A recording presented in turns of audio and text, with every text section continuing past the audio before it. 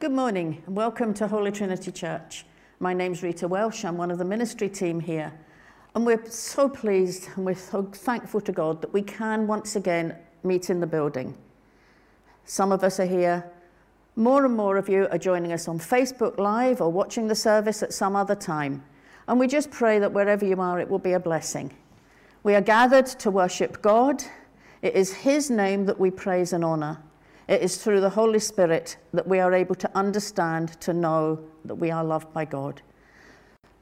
There have been notices that you will have seen on the live stream, or you see other places. I'm not sure if there's any that in particular that I want to highlight this morning. Just to say, whatever you're involved in that's in and around Holy Trinity, we just pray that God will bless you as you engage with Him and engage with the work that's going on, and that you will find His love and His peace in all that you do. So as we come to worship, let's gather our hearts in prayer. Feel free, if you wish to stand to pray, feel free. If you wish to sit, I know I've enjoyed a few months of sitting on my sofa with my cup of coffee while the service has been going on. It's God we're coming to. He knows our hearts. So let's bring our hearts before the Lord. Oh, wonderful Creator God, the Almighty Being, the all-powerful, all-knowing, all-seeing, all-loving God. We praise you and we thank you that we have life, that we are able to gather together to praise your name this morning. We thank you for this building that we are managing to use again, and we give you the glory for all the people behind the scenes who make that possible. We thank you for our friends and our colleagues who are at home. We ask that you would bless them. Bless every household, every individual who comes to seek your name and seek your face this morning. We just give you all the praise and glory. You are the creator of time and space. You are not bound by it. And we just pray that through the power of the Holy Spirit, you will move across this world. You will move in the hearts of all who turn their eyes to you, that they will come to see that you are their God and they are your child. Bless us as we come and to pray and to praise and to worship and to hear your word. For we come humbly, we come acknowledging our sin, we come acknowledging our need of you, and we come also claiming your promises that where we gather in your name, you are with us. So bless us, I pray, in Jesus' name. Amen. And we're now going to be led in worship.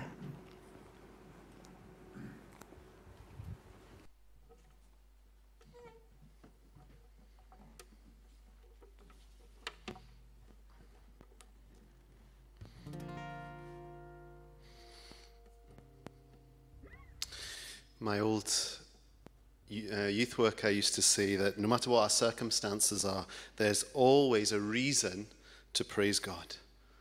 There's always something to give him thanks and praise for. So we're going to sing of his goodness, to tell him that we love him. So if you're able, it's good to stand. Although we're not allowed to sing out, you can raise your hands, you can move, and you can fix your thoughts, affections, your minds upon Jesus Christ, the author and perfecter of our faith. Let's stand together. I love you, Lord. Oh, your mercy never fails me. All my days I've been held in your hands. From the moment that I wake up until I lay my head, I will sing of the goodness of God. And all my life you have been faithful. And all my life you have been so, so good. With every breath that I am able, I will sing of the goodness of God. I love your voice. You have led me through the fire in darkest night. You are close like no other. I've known you as a father. I've known you as a friend. I have lived in the goodness of God. And all my life you have been faithful. And all my life you have been so, so good. With every breath that I am able, I will sing of the goodness of God. And God, you're so good. And God, you're so good. And God, you're so good. You're so good to me. God, you're so good. And God, you're so good. God, you're so good.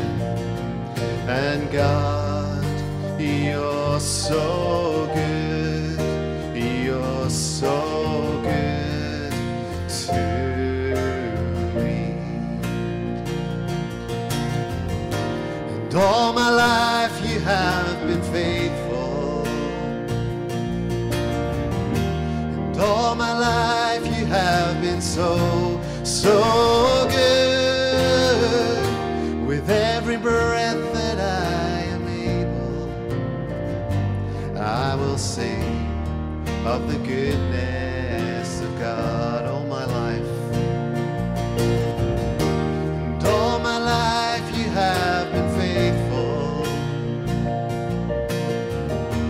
And all my life you have been so, so good. With every breath that I am able, I will sing of the goodness of God. I will sing of the goodness of God. Please take a seat.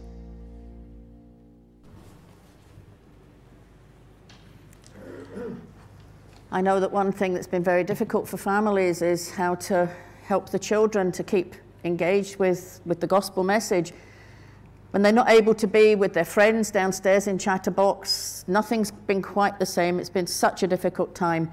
And we're so pleased that we're able to now have a couple of our young people with us today. It's great to see you. Brilliant to have you along. And hopefully we'll be able to start a very limited amount of young people's work in the downstairs of the building in a few weeks' time. Joe and Haley are working so hard on that. Messages will be coming out. Joe's writing emails by the million. I hope she's able to say copy all rather than write them all, but she's got better technical skills than me. But meanwhile, Haley's going to come and do something for Anna and for Callum here, but also for all our young people watching at home.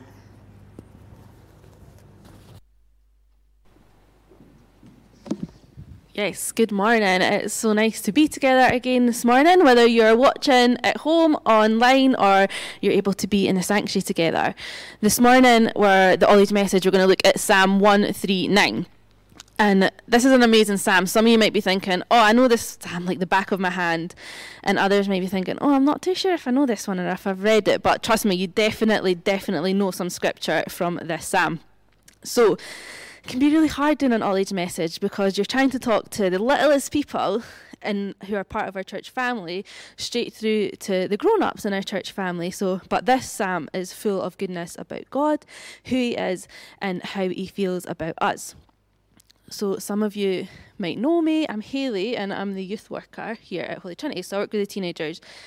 And I'm just going to give you a quick rundown of how I came to be here at Holy Trinity. I came through the Alpha course, which a lot of you will know is just a course that HT run for young people and for adults about getting to know God and learning more about Christianity. And I didn't grow up in a Christian home. I knew about Jesus from things like the Nativity at school or things you maybe learnt when you'd done religion at school, but I didn't really have any idea about who God was or having a relationship with him. So Alpha was amazing at just helping us to learn. I came along, my now husband came along, and my brother he done the youth Alpha at the time. He's now a grown adult and he's married. But Alpha was amazing. We learned so much about just God, his character, what do Christians really believe, what does God say about me. And at the end of that course, my husband and my brother decided, yes, I know who Jesus is and I'm going to put my trust in him. And they gave their life to Jesus. And I was still like, nah, not for me, not yet. I think I know what's going on here, but I'm not too sure, so I'll keep my distance. And really early on during Alpha, I knew something strange was happening. Something weird was happening. I found myself defending the Bible when I didn't even believe in the Bible and defending God when I didn't even believe in God. And I wasn't even sure if he was real. But eventually, about a year later, Alpha course came up again, and I'd done it again, and eventually decided to give in and accept Jesus for who I knew that he already was, as the Son of God, and that he died for my sins so that I could have a relationship with him. And that was really special. But one thing that I thought about as I looked back on that year of, I really pursued God and I read the Bible and I journaled and I prayed and I talked to Christians, but one thing God really highlighted to me was, no. I was pursuing you that whole time. You thought you were just pursuing me, but I was already pursuing you. So this psalm is full of good things, but this morning I want us to just think about the fact that God pursues you. And pursues a bit of a funny word. So if you're watching at home and you're like, what is that word Hayley's saying? It just means to follow or to chase after. So when we say God is pursuing you, we mean God is chasing after you and following you because he loves you and he wants that a special relationship with you, which is great. So in one of the verses, I think it's verse 13, it says that God knit us together in our mother's womb. So even before we were born, God made us and he knows us. And then it goes on in verse 16 to say, all the days ordained for me were written in your book before one of them came true. So if we're saying God pursues us, God needs to really, really know us well.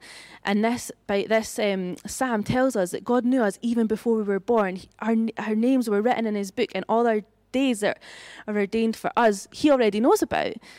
And that's really exciting. And we've got some babies who are due to come very, very soon in our church family. And how amazing is it to think that God knows that baby's name. God knows all the days ordained for that baby, and he has a plan and purpose for their lives. And when I think back over my life and how does God pursue me? When I didn't come to church, I didn't get to go to chatterboxes, I didn't get to learn about Bible stories, so how could God have pursued me this whole time? And he reminded me of a time when we were younger. I used to come to Holy Trinity as a teenager. So my best friend Nicole, a lot of you will know, she would trick me into coming to youth group. And we were about 14 or 15, and she would be like, come back to mine after school, and we'll hang out and we'll have dinner together. And then she'd go, oh, I've got youth group tonight. I forgot about it. You'll have to come along. So I would have to go along, and I'd be so mad at her. Like, can't believe you're making me go to this church. It's full of weird people, and they're crazy, and they believe all this crazy stuff. And I would come in, and I would sit here in the sanctuary, and Ollie would be leading, and we'd play games, and I'd be like, these people are off their head. How could they believe that any of this is true? How could they believe that God is real and that he does all this crazy stuff that we hear about in the Bible? But when I was thinking about this week that God pursues us, God is like, but Hayley, do you know, when you were 14 and you came into this church and you sat there and you thought, these people are crazy, I already knew that one day you would be standing in a similar position to Ollie, and you would be teaching these young people about Jesus, and you would be teaching them about the Bible. I had no inkling about God. I didn't even want a relationship with God. I wasn't interested. And when we think back to just this year, it's been a bit of a wild one, hasn't it? And it's been a bit crazy, like a roller coaster. There's been highs and there's been lows, and we've not been able to be together, and we've not been able to worship God together. We've not been able to be down in chatterboxes together, learning from the Bible, hearing from God. And that's been really tough and really hard. But the verse in Verse 7 of Psalm 139 says, where can I go from your spirit? Where can I flee from your presence? If I go up to the heavens, you are there. And if I make my bed in the depth, you are there. God pursues us through the highs and the things that we celebrate and we're joyful about, but he also pursues us through the hard times where we question God and we're like, oh, you know, I'm hearing this thing, I'm reading this in my Bible, and I'm hearing this from my family and at church, but at school we learn something different, and the world tells me to live my life a bit of a different way, and I don't know how it all works up. And if I'm having doubts, then I can't be a Christian, and if I've got questions for God, then I can't be a Christian, so maybe I should just leave it. But this morning I want us all to know that even though sometimes we're really good on track with God, sometimes we go through really tough times, but God is right there. He is with us because he pursues us and he loves us and he wants that relationship with us. So my challenge to you this week is that there's no balls today, so I'm not going to get walloped in the head like I did last week, thankfully. But my challenge to you this week is to open Psalm 139. Whether you're one of the smallest people in our church or some of our older people, open up that psalm and read it and let God talk to you through that scripture. Let God show you how he's pursued you over your life, whether you knew God at that point or not. I didn't know God when I came to Thursday Club, but God knew me and he knew the good plans and purposes he had for me. Or maybe you could pick a word or maybe just a short verse and just ponder over that week. Ask God, show me where you've pursued me. Show me how you're pursuing me. Maybe you've got a friend at school, or maybe you've got a family member that you're like, I really, really, really want them to know Jesus. I really, really want them to have the Lord in their life, but they just don't seem interested. Maybe we could just be praying over that person and remembering the truth that God is also pursuing them. Let's pray. Father God, we thank you that you created us, you made us, you know everything about us. And Lord, even though we might hide from you, even though we might drift away and go down a path that's not helpful, Lord, we know that you walk by our side every day. So Lord, I pray that we would know this morning, we would know this week that you pursue us and you are with us all the time. Holy Spirit, would you stir our hearts so that we would know more of you? In Jesus' name, amen.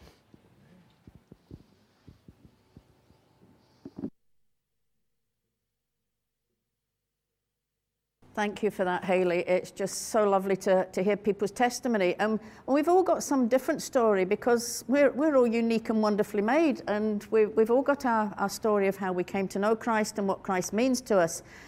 And one of the things I really enjoy about being at Holy Trinity, scarily, it's coming up for 3.5 years that I've been here now, are the amazing people that I've got to know. Now, I've got a gentleman today that I'm going to see if he'll come up and sit on the settee and have a chat with me. I know him. He kids on he's shy, but I don't think he's as shy as he thinks. So, Paul, go and come up and have a seat.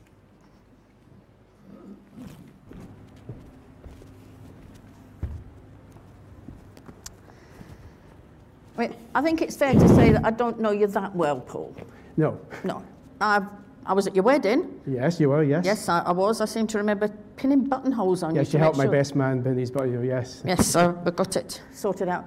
And I know you're married to the lovely Carol. Yes, yeah. I know that this year you've had a very busy year because you've been moving house. Yes, very stressful, very busy. It was I think there's some other people here this morning who they said, never again, never again. And I also know that you love the Lord. Yes. I know you were involved in the Baptist church before you came to Holy Trinity because like any good husband, very well trained, goes where his wife tells him. Yes, yeah. But why were you at the Baptist church? Why are you at this church? Why are you a Christian? Tell us something about your story. When I was quite young, my mum had a connection with the churches in Wester Hailes before she got married. She was when Wester Hailes was just starting to be built. She went along to a church plant in Longstone Baptist, which was going to be the Wester Hailes Baptist Church eventually. And of course, she was going along as youth at the time and just kind of went along with her sister and just fell away a wee bit and just got married and then moved into the new houses in Wester Hailes at the time. And of course, when I came along, she was like, well, she knew the church was built.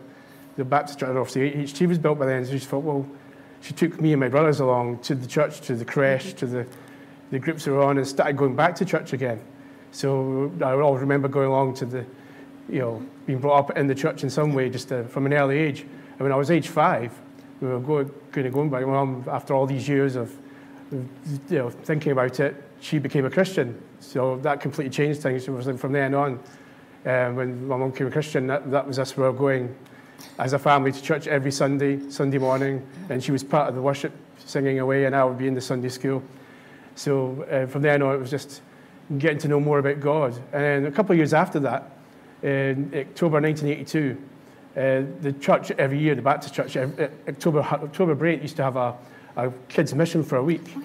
And so I remember going along to this every year without fail. And in October 1982, went along, and of course, throughout the whole week, there was games and fun and singing. And throughout the week, you were hearing about God and doing little studies. And on the last night, they made a call, said, look, if there's anyone here who wants to know God or wants to find out more, come and see us afterwards. And I was, at first, I was like, oh, I'm not sure. I know I've been here a while. I'm not 100% sure. But then I felt I didn't feel right. I felt really nervous. Really, I just there was something there. I was thinking, no, but I need to find out more. And somebody said beside me, one of my friends said, no, I'll go up with you. It's like, I know it's a bit scary, but we'll take you up. So we went up together. And one of the ministers at the time, he said, look, I'll chat to you about it. And so the youth work at the time and the team said, well, we'll chat about it. And they explained everything for me about how to become a Christian and explained about it. And he said, well, do you feel this is right for you? And on that night, on the Friday night, on the last night of the children's mission, I said, yes, I want to do that. So I became a Christian, aged 8, at the children's mission. Mm-hmm. And since then, obviously, I was carrying on Sunday school, Bible class, youth fellowship, just going up and growing in God. And then eventually getting involved with things in the church, getting involved with, if it was dramas with the youth, or if it was just eventually helping with the Sunday school or helping with the youth work as well. And just throughout the years, it was kind of a slower progression of, well, maybe I could do this, maybe I could do that, or stewarding, I could maybe have skills this way or do that. So I would always, it would be great to be involved in the church in some way or other. Yeah. Yeah, so that coming through the way, in contrast to Hayley, who didn't have anything to do with it as a child and came to it as a teenager. The other way around, you were there, you were always involved. Yeah, my mum was she was like the forefront of from early age. She'd obviously said, I'd like you to come. She didn't force us. I'd like you to come with us. If there was times she was like, no, we don't want to go. She wouldn't say, no, you've got to come. You must come with me. She was like, no, I want them to pressurise you. It's up to you. If you want to come, you feel it's right, you come along. Yeah. But it's really good because God doesn't just have the one fix, one way to do it. It's all he tailors everything, as Hayley was saying. He follows after us. He's there pursuing us in very different ways because we're all very different people. And then once you became a Christian, you wanted to be involved in the church, and that was something that is very important to you. And you're such a help here with all the bits and pieces, helping with the youngsters, helping with the technical stuff and everything. Some people then find themselves led into a job that is related to their faith. Mm-hmm. I've ended up at this age becoming an ordained local minister. Hayley's a youth worker. People have different... But is there anything that you do that you love doing that you feel is a way of expressing your Christian faith? For years when I was obviously doing Christian work in I would always... there was at one point in my life where I would do... In the summer times, I would go away and do children's missions in Arbroath with BCM or in Lossiemouth for beach mission or something. So I would always had that desire of working with kids and young folk and obviously with the Sunday school. And then, of course, but I also had another desire where I loved music. And I loved listening to radio, I had a big music collection, so I always loved. So we said, well, why don't you've got a good voice, why don't you broadcast it, why don't you do radio? And I was like, not sure, but then I loved it. I was always listening to music and loved it all. And then I got involved with some Christian radio projects in the 90s, so kind of that was my way in of doing some radio projects that were based in Edinburgh at the time for called March for Jesus Radio, so kind of did that over 4 or 5 years. So that kind of opened my eyes to things a bit. And there was a couple of years gap. And at the church, when I was speaking to one of my elders at the church, he's like, you know what? He said, you'd be good at, because you do work for kids and Sunday school and things in the walk club, you'd be good at doing radio as well, but working with kids as well at the same time, doing for both. He says, why don't you look into voluntary work? I said, oh, yeah, okay, I could do. And he said, well, there's the sick kids. They've got hospital radio there. Have you ever thought of... So I'll have a look. I went and had a look into it and thought, okay, I'll go for it.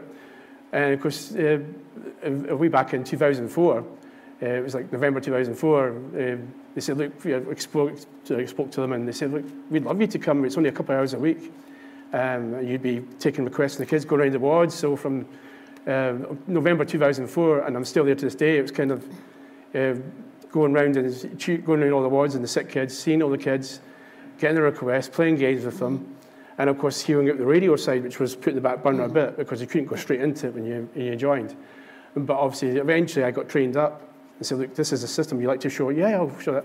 And one of the guys who interviewed me, he was moving on job. He wasn't able to do it anymore. He said, well, I'm going to be leaving soon, so I need someone to take over the radio side of things on a Monday night. So are you happy to step into the breaches and do that? And you can put your own spin on it. I said, yeah, that's fine.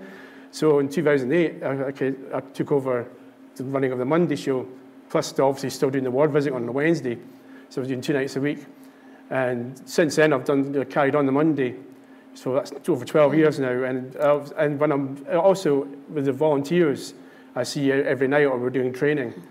Obviously, when you get chatting over coffee, they'll ask me about what you do. Or there's been chances of me to say about, I go to West Wales Baptist, I go to Holy Trinity. So there's been chances of me chatting. They know I'm a Christian. They know what my background is, and so they can see there's something there. One of the guys I work with, he's my team leader. He says, you know what, I could see there was something there. Yeah. I could see the way you are with people, the way you are with young folk, the way you are with, just on the radio there. I could see there's something there. I don't know what it is. And so he was quizzing me and asking me what it is, and I always chat to him all the time and say, look, if you want to come on to church, you can come on with me if you want to. So I'm getting opportunities to kind of, while I'm doing the volunteer work, kind of chat to folk about my Christian faith and about what I'm doing at church-wise. Yeah. So something that you really enjoyed doing, and then something that the Lord has given you the skills to do, and then opportunities to serve Him. I mean, the support it is for the families and the children is just amazing, and that people are willing to give their time. But then that you find that almost as a side, you're also witnessing to the love of Christ, and it's just brilliant. And obviously, it makes you so happy, it makes you so fulfilled, and it's your faith that brings you to life. So thank you. Can we just pray for the work of Radio Lollipop? Yes, Would that be okay? Yes. Heavenly Father, we thank you for people like Paul who have you've given the skills and you've given the desire to serve you. It might seem a strange thing to help with a voluntary radio show, but we thank you, Lord, that you do use people in all sorts of walks of life to bring your joy and your peace and your compassion in circumstances that are the most frightening in life, is when you've got somebody ill in the hospital. But also that Paul is able to witness to your love, that people see he is different and that he's not ashamed to say, I'm different because I know the risen Christ. He is the center of my life. He is the one I worship and adore. I just pray that you would bless Paul and the other volunteers in all they do and give him strength to show your love in all the awkward circumstances he reaches, and that through it all, glory may go to you, our risen Christ. Amen. And I think you're going to do our reading for us this morning as well, Paul. Nothing like making him work while he's here. Technology. Okay. There we go. I'll stand up. Okay. Our reading today is from Nehemiah chapter 8. It's from verse 1 to 12. All the people came together as one in the square before the Watergate. They told Ezra, the teacher of the law, to bring out the book of the law of Moses, which the Lord had commanded for Israel. So on the first day of the 7th month, Ezra the priest brought the law before the assembly, which was made up of men and women and all who were able to understand. He read it aloud from daybreak till noon as he faced the square before the Watergate in the presence of the men, women, and others who could understand. And all the people listened attentively to the book of the law. Ezra, the teacher of the law, stood on a high wooden platform built for the occasion. Beside him, on his right side, stood Mattithiah, Shema, Ananiah, Uriah, Hilkiah, and Maaseiah. And on his left were Pedaiah, Mishael, Malchijah, Hashum, Hashbaddanah, Zechariah, and Meshullam. Ezra opened the book. All the people could see him because he was standing above them. And as he opened it, the people all stood up. Ezra praised the Lord, the great God, and all the people lifted their hands and responded, Amen, Amen. Then they bowed down and worshipped the Lord with their faces to the ground. The Levites, Jeshaiah, Bani, Sherebiah, Jamin, Achab, Shabbathai, Hodiah, Mosiah, Kalita, Azariah, Jozabad, Hanan, and Perala instructed the people in the law while the people were standing there. They read from the book of the law of God, making it clear, and giving the meaning so that the people understood what was being read. Then Nehemiah the governor, Ezra the priest and teacher of the law, and the Levites who were instructing the people said to them all, "This day is holy to the Lord your God. Do not mourn or weep." For all the people had been weeping as they listened to the words of the law. Nehemiah said, "Go and enjoy choice food and sweet drinks, and send some to those who have nothing prepared. This day is holy to our Lord. Do not grieve, for the joy of the Lord is your strength." The Levites calmed other people, saying, "Be still, for this is the holy day. Do not grieve." Then all the people went away to eat and drink, to send portions of food, and to celebrate with great joy, because they now understood the words that had been made known to them. Thank you very much. And we're now going to have another worship from the band. This is a song that we're able to sing and to reflect on. Some of the songs will be very reflective over the coming weeks, and this has some beautiful words, and maybe there's a word just within that allows you just to fix your thoughts on God and to find his help. If you're able, it's good to stand before the Lord. What gift of grace is Jesus my Redeemer? There is no more for heaven now to give. He is my joy, my righteousness and freedom, my steadfast love, my deep and boundless peace. To this I hold, my hope is only Jesus, for my life is wholly bound to his. Oh, how strange, how divine, I can sing, all is mine, yet not I, but through Christ in me.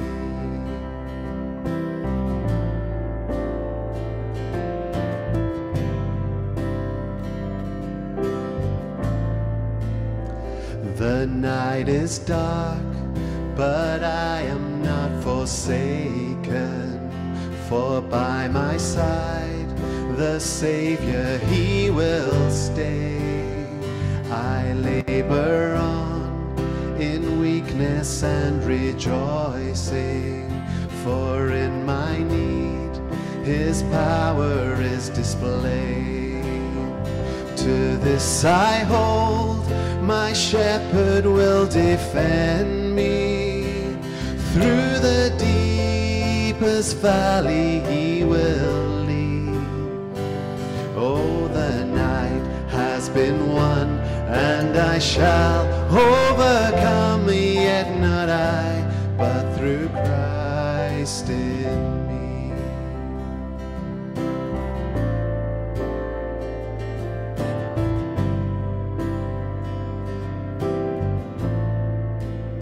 No fate I dread, I know I am forgiven. The future sure, the price it has been paid. For Jesus bled and suffered for my pardon, and he was raised to overthrow the grave. To this I hold, my sin has been defeated. Jesus now and ever is my plea.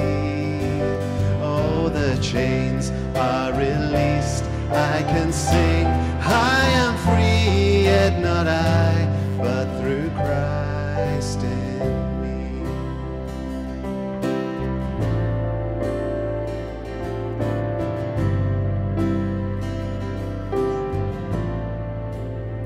With every breath I long to follow Jesus, for he has said that he will bring me home. And day by day I know he will renew me, until I stand with joy before the throne.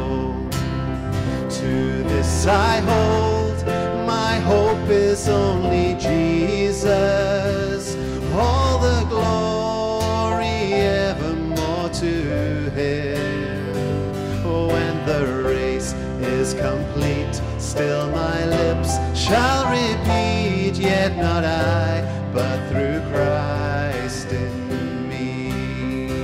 When the race is complete, still my lips shall repeat, yet not I, but through Christ in me.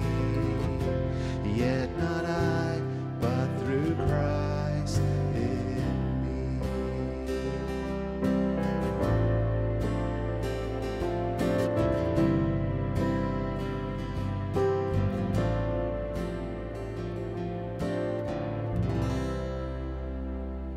Please take a seat.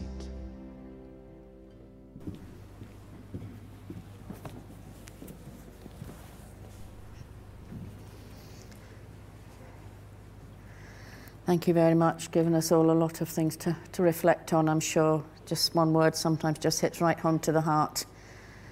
The words from God, and we'll be looking at that as we move on. We've been looking over the past number of weeks about Nehemiah and the returning exiles, and we've been thinking of the theme of survival to revival. We started a number of weeks ago. I took the first one in the series, and I talked very much about a man who cried.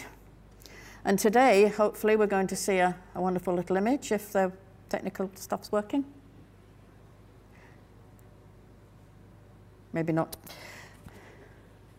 There we go, the one behind me rather than that one. We've been thinking this morning of how we've gone from tears, Nehemiah in tears, because we're told those who survived the exile are back in the province are in great trouble and disgrace.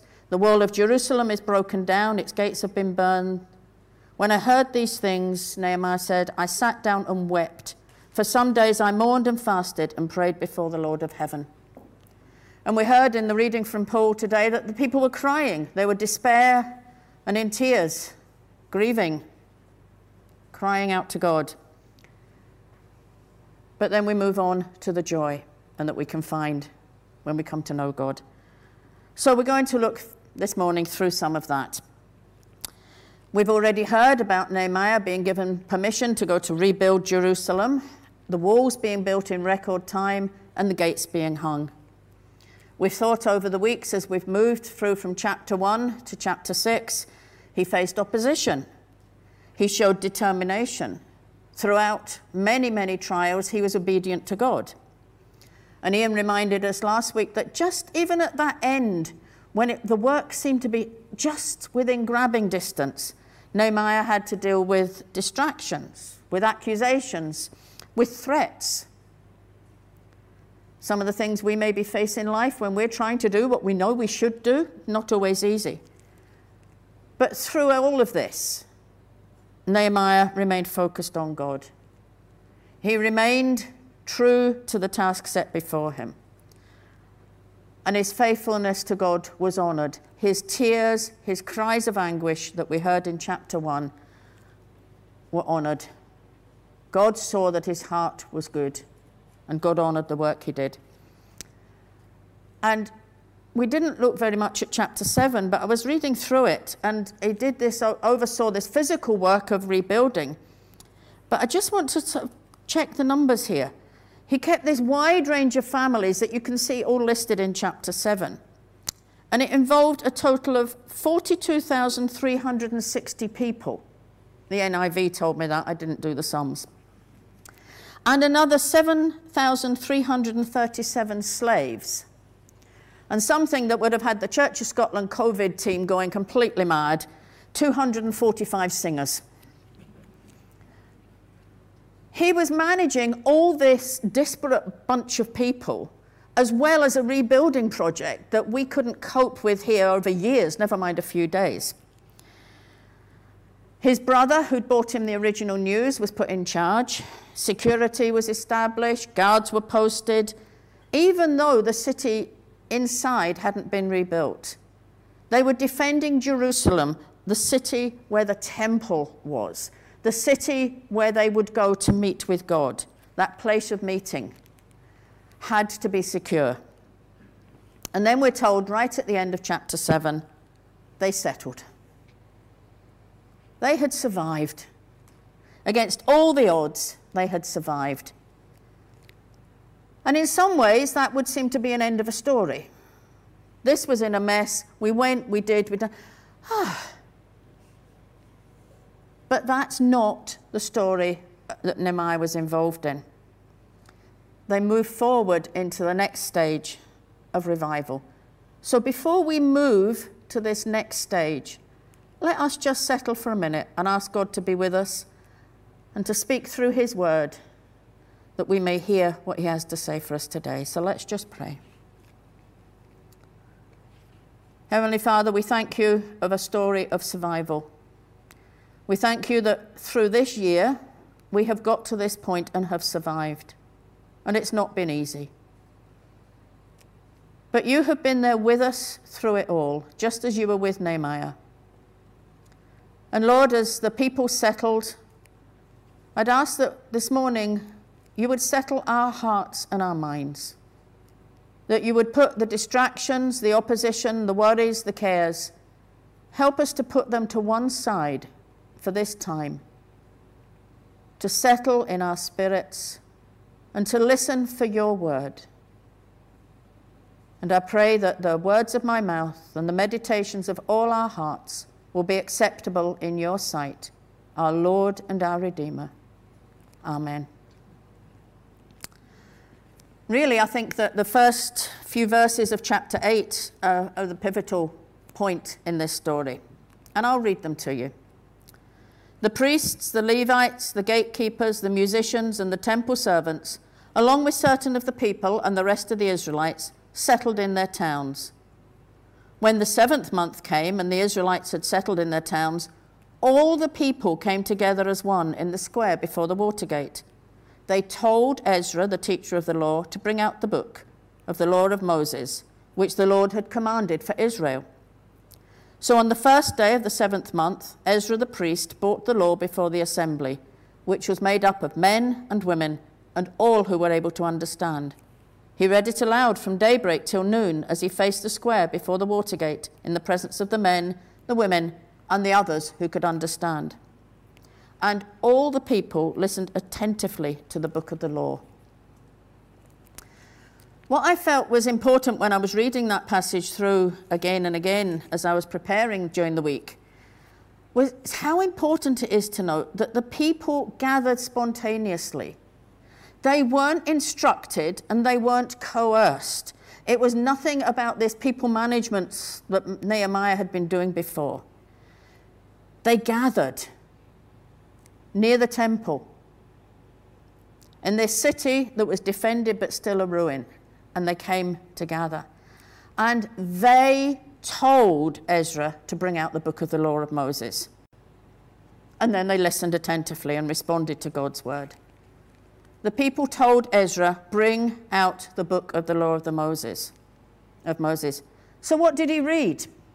Was it a manifesto for the new city, as we'd have at some grand opening ceremony where everybody was there because they told to be, and you stand here and you wave your flag at the right time and whatever? Was it some sort of a manifesto? Was it saying that was what God said then, so let's adapt it to this new context? No, emphatically no. He opened the book of the law of Moses, these foundation articles of their faith, credited with divine authority. Moses had received on the mount. God had written in tablets of stone and expanded on to Moses and the priests. And this word was for all who could understand. Not for some, not for the educated elite, not for the men, which might have been typical in that time, not just for adults, but all who could understand. And Ezra stood high above them. There was no doubt this was the right book. Nobody could say it was a fudge, it was a hoax, it was conspiracy. And what a throng if we had all those people that I mentioned before. So probably getting on for 45,000 people. What a crowd. And he read. He read for hours. And each section that he read was expanded on so that the people could understand what it meant for their life as individuals, as families, as community. And the Spirit convicted individuals of God's commands and expectations, and of the challenges that come inevitably to all who try to keep his commandments. Then in verse 6 we hear, Ezra praised the Lord, the great God, and all the people lifted their hands and responded, Amen, Amen. Then they bowed down and worshipped the Lord with their faces to the ground. The Levites instructed the people in the law while the people were standing there. They read from the book of the law, making it clear it was from God and giving the meaning so that the people understood what was being read. And the impact on the gathered community was that they did understand. They moved from what was by then probably a place of more or less blind religious observance, this is what it said, but whatever, to what one commentator I was reading described as a step towards some degree of divine human fellowship, with the assurance, they shall know me. The old covenant established, holding the promise of the new covenant yet to come in Christ. And what was the initial response of this mass of people who demanded to be read the law, had heard it, had had it explained? They bowed down and they worshipped. They grieved and they mourned and wept for the sins they committed, for the way they now understood that they had disobeyed, for the worship they hadn't offered, for the individual and communal challenges and conviction that had gone on. And that marked the start of the first part of the revival. They acknowledged their need for God. What a moment. All of us who've come to that point with Christ can point to some way that we've realized our need for God. Haley spoke about her awareness and how she wasn't going to do it, but then did. Paul, it'd kind of always be there. For me, it was a revelation in an instant when somebody said, where does Christ live? And I said, it should be in my heart. And they said, what are you going to do about it? And I said, come in. That acknowledging the need of God that we all have, that we all try to ignore or we've accepted. But Nehemiah doesn't leave the people wallowing in this state of awareness of what's wrong and broken and missing in their relationship with God. He pointed them then to the need to look forward, to step into this new relationship, to allow God to refresh, renew, and revive their spirits, to give them joy, to give them celebration, to make that their strength. A very special day for the people gathered in Jerusalem, and this major turning point, not just from survival to where we're okay to is this, but to actually move into the revival. In verse 9 and 10, we're told, then Nehemiah the governor, Ezra the priest and the teacher of the law, and the Levites, who were instructing the people, said to them all, this day is holy to the Lord your God. Do not mourn or weep. For the people had been weeping as they listened to the words of the law. Nehemiah said, go and enjoy the choice food and sweet drinks, and send some to those who have nothing prepared. This day is holy to our Lord. Do not grieve, for the joy of the Lord is your strength. And I could finish there, but I'm not going to, because I've got more to say to you this morning. I think it is important to note that at the start of the passage, the people told Ezra to read the law. They demanded that the word of God be declared. They're making this public recognition that the physical, material survival achieved also needed God restored to his rightful place. The word of God above everything that went on in that city. And that was the precursor to their spiritual revival. What a contrast in our context. We seem to have so much of the material success and development, but where in our society, even I would challenge you maybe to say where in your life is a cry for the word of God to be declared above all? I'll leave that for you to reflect on later. But I would like to then add a wee warning to just be maybe a little bit careful what we ask for.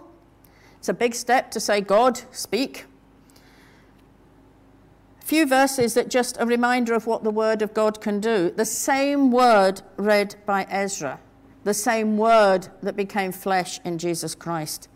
In Deuteronomy, he humbled you, causing you to hunger, then feeding you with manna, which neither you nor your ancestors had known, to teach you that man does not live on bread alone, but on word that comes from the mouth of the Lord.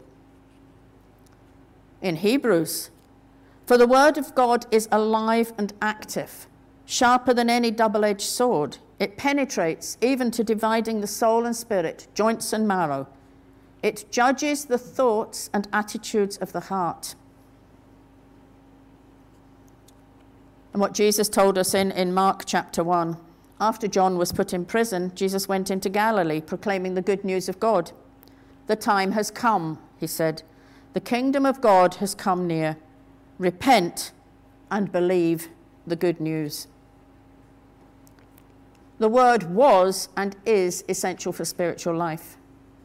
The word was and is alive and the measure of judgment. The time to repent came then to Nehemiah and the people returning from exile, and it comes now to each and every one of us. The people wept and repented, and spiritual revival followed. We pray for revival in our lives, in our church, in our country, throughout the world. Are we trying to skip a step? Have we become settled and are just waiting for God to do it? Or are we going to do what the people found they had to do? Are we to seek the word of God? Are we to be moved by it? Are we to let it bite deep into our lives? Will it reduce us to tears and grieving before the joy can come? We don't know what the Levites and the others responsible for explaining the book of the law had to say, but this morning I'd like to offer you 5 steps to follow as we reflect on the challenges God's putting on our lives.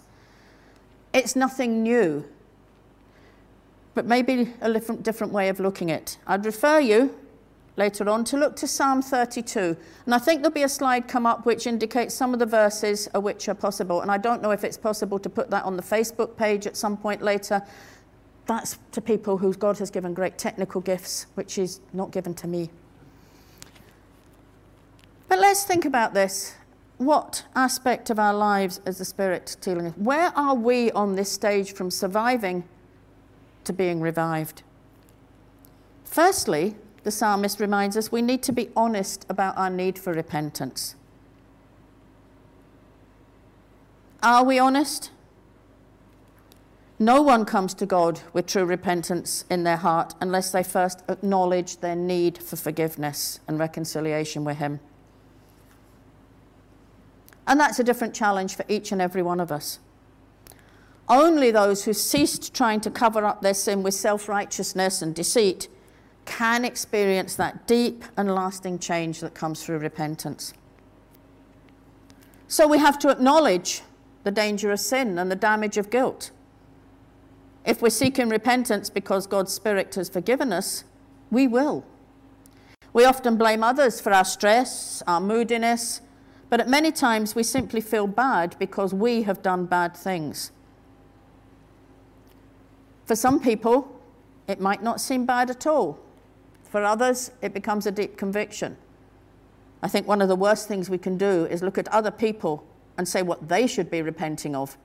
We're warned about planks in our eyes rather than specks in others, aren't we?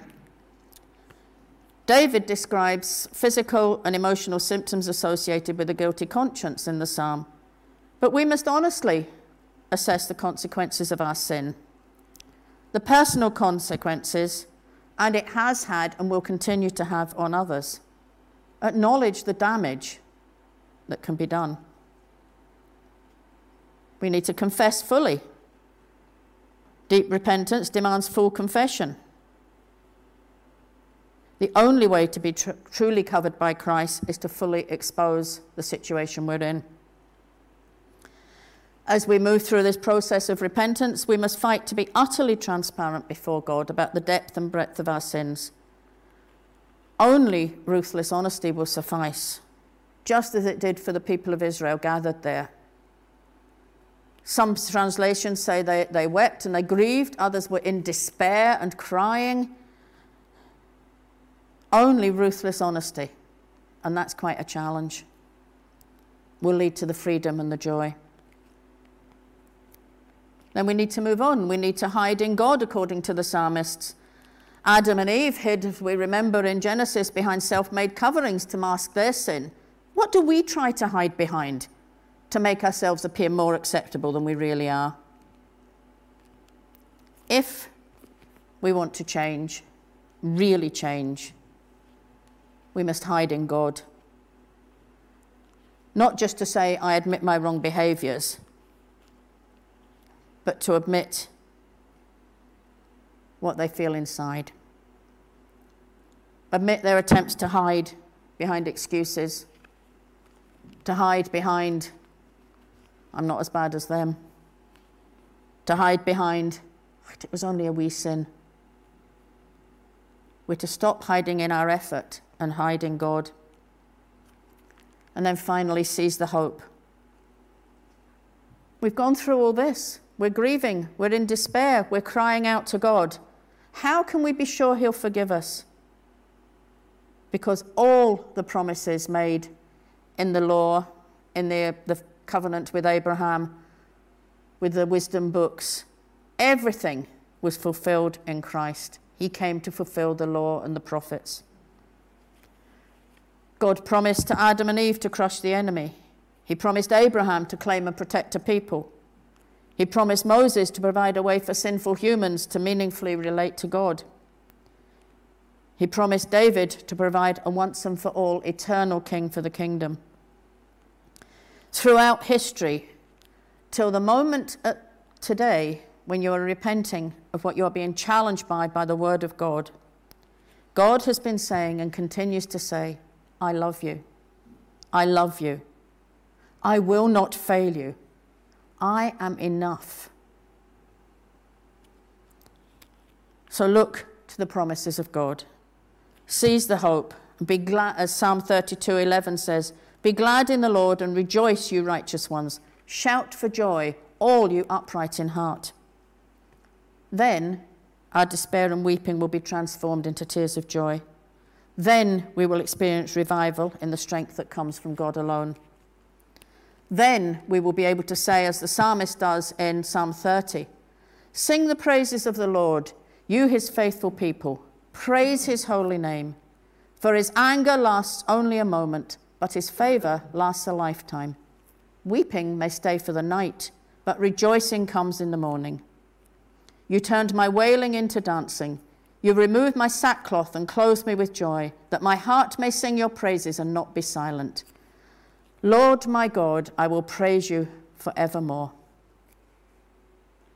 So yes, cry from the whole of our being for what we are going through this year. Cry in our hearts for the sadness that we feel.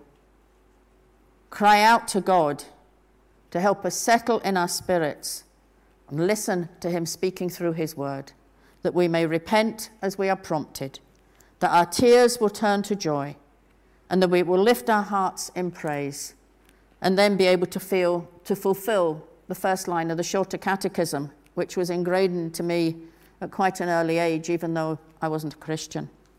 What is the chief end of man? Man's chief end is to glorify God and enjoy him forever. So as we go from this place, may the blessing of God Almighty, Father, Son, and Holy Spirit remain with us and all whom we love, both now and evermore. Amen.